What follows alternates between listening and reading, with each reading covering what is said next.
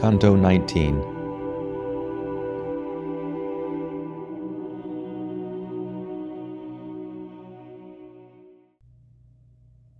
Appeared before me with its wings outspread the beautiful image that in sweet fruition made jubilant the interwoven souls.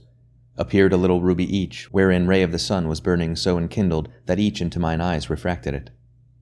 And what it now behooves me to retrace, nor voice has e'er reported, nor ink written, nor was by fantasy e'er comprehended. For speak I saw, and likewise heard, the beak, and utter with its voice both I and my, when in conception it was we and our. And it began, Being just and merciful am I exalted here unto that glory which cannot be exceeded by desire.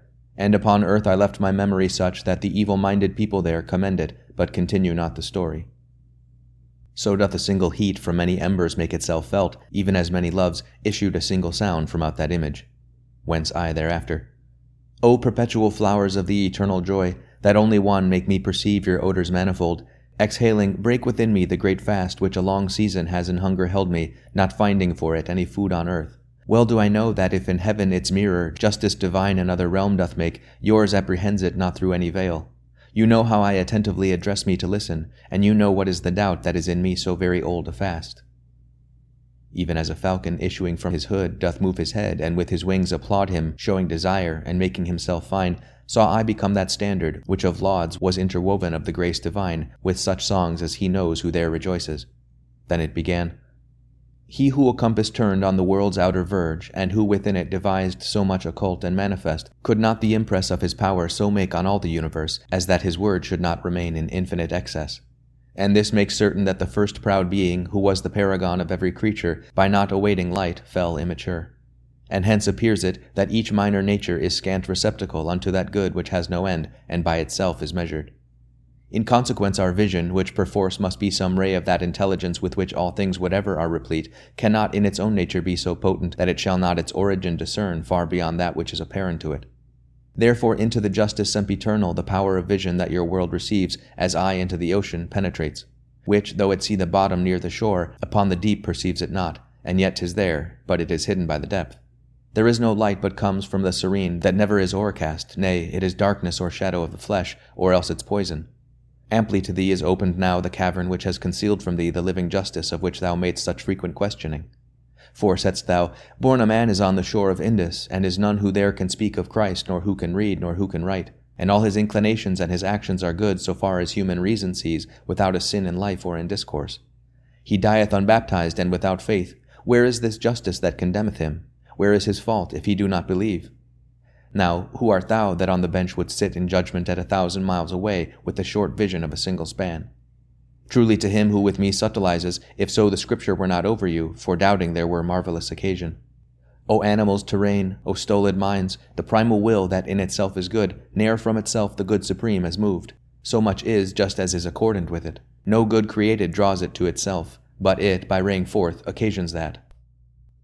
Even as above her nest goes circling round the stork when she has fed her little ones, and he who has been fed looks up at her, so lifted I my brows, and even such became the blessed image, which its wings was moving, by so many counsels urged.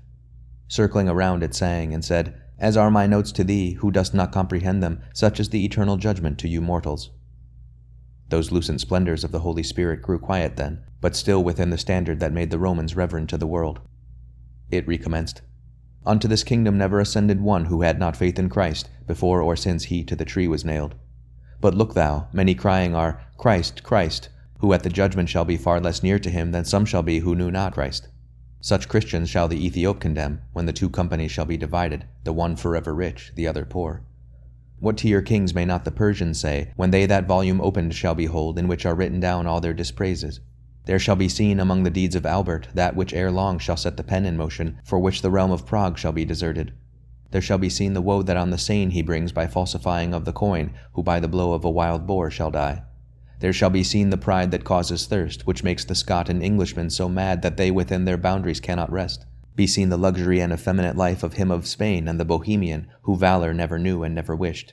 Be seen the cripple of Jerusalem, his goodness represented by an I, while their reverse an M shall represent. Be seen the avarice and poltroonery of him who guards the island of the fire, wherein Anchises finished his long life. And to declare how pitiful he is shall be his record in contracted letters, which shall make note of much in little space. and shall appear to each one the foul deeds of uncle and of brother, who a nation so famous have dishonored, and 2 crowns. And he of Portugal and he of Norway shall there be known, and he of Russia too, who saw in evil hour the coin of Venice. O happy Hungary, if she let herself be wronged no farther, and Navarre the happy, if with the hills that girt her she be armed. And each one may believe that now, as Hansel thereof, do Nicosia and Famagosta lament and rage because of their own beast, who from the other's flank departeth not.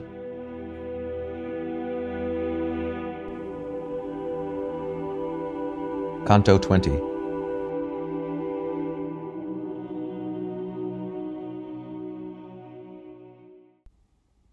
When he who all the world illuminates, out of our hemisphere so far descends that on all sides the daylight is consumed, the heaven that erst by him alone was kindled doth suddenly reveal itself again by many lights, wherein is one resplendent.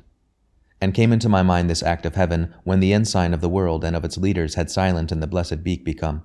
Because those living luminaries all, by far more luminous, did songs begin lapsing and falling from my memory. O gentle love, that with a smile dost cloak thee, how ardent in those sparks didst thou appear, that had the breath alone of holy thoughts. After the precious and pellucid crystals with which begemmed the 6th light I beheld, silence imposed on the angelic bells, I seemed to hear the murmuring of a river, that clear descendeth down from rock to rock, showing the affluence of its mountain top.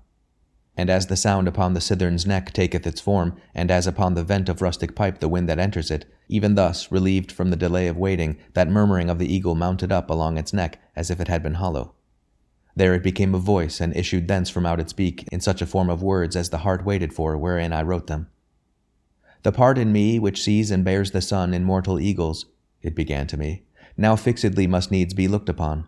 For of the fires of which I make my figure, those whence the eye doth sparkle in my head, of all their orders the supremest are.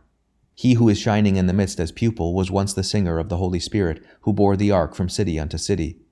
Now knoweth he the merit of his song, in so far as effect of his own counsel, by the reward which is commensurate. Of 5 that maketh a circle for my brow, he that approacheth nearest to my beak did the poor widow for her son console. Now knoweth he how dearly it doth cost not following Christ, by the experience of this sweet life and of its opposite. He who comes next in the circumference of which I speak, upon its highest arc, did death postpone by penitence sincere. Now knoweth he that the eternal judgment suffers no change, albeit worthy prayer maketh below tomorrow of today. The next who follows with the laws and me, under the good intent that bore bad fruit, became a Greek by ceding to the pastor. Now knoweth he how all the ill deduced from his good action is not harmful to him, although the world thereby may be destroyed. And he whom in the downward arc thou seest, Guglielmo was, whom the same land deplores that weepeth Charles and Frederick yet alive. Now knoweth he how heaven enamoured is with a just king, and in the outward show of his effulgence he reveals it still. Who would believe down in the errant world that ere the Trojan Ripheus in this round could be the 5th one of the holy lights? Now knoweth he enough of what the world has not the power to see of grace divine, although his sight may not discern the bottom. Like as a lark that in the air expatiates, first singing and then silent with content of the last sweetness that doth satisfy her, such seemed to me the image of the imprint of the eternal pleasure, by whose will doth everything become the thing it is. And notwithstanding to my doubt, I was as glass is to the color that invests it, to wait the time in silence it endured not, but forth from out my mouth, "What things are?" extorted with the force of its own weight, whereat I saw great joy of coruscation.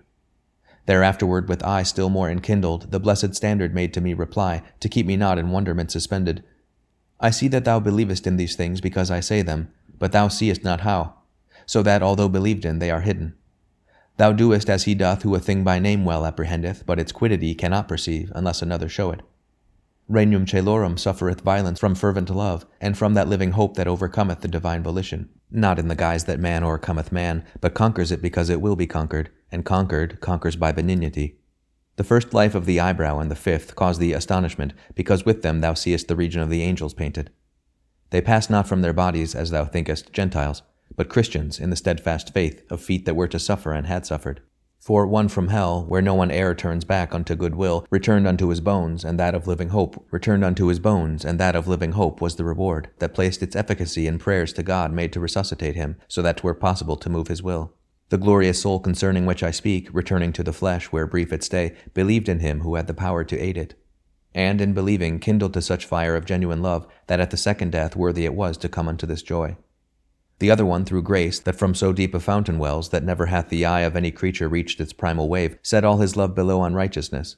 Wherefore from grace to grace did God unclose his eye to our redemption yet to be, whence he believed therein, and suffered not from that day forth the stench of paganism, and he reproved therefore the folk perverse. Those maidens 3, whom at the right-hand wheel thou didst behold, were unto him for baptism more than 1,000 years before baptizing. O thou predestination, how remote thy root is from the aspect of all those who the first cause do not behold entire. And you, O mortals, hold yourselves restrained in judging. For ourselves who look on God, we do not know as yet all the elect. And sweet to us is such a deprivation, because our good in this good is made perfect, that whatsoe'er God wills, we also will. After this manner by that shape divine, to make clear in me my short-sightedness, was given to me a pleasant medicine.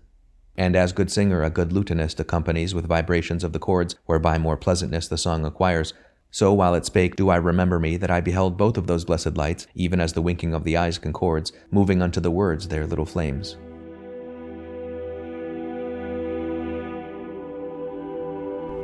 Canto 21.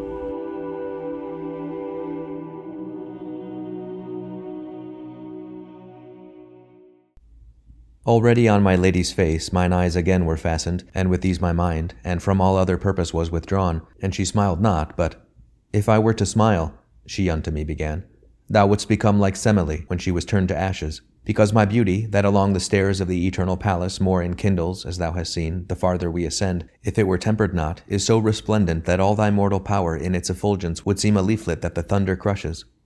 We are uplifted to the seventh splendor, that underneath the burning lion's breast now radiates downward mingled with his power.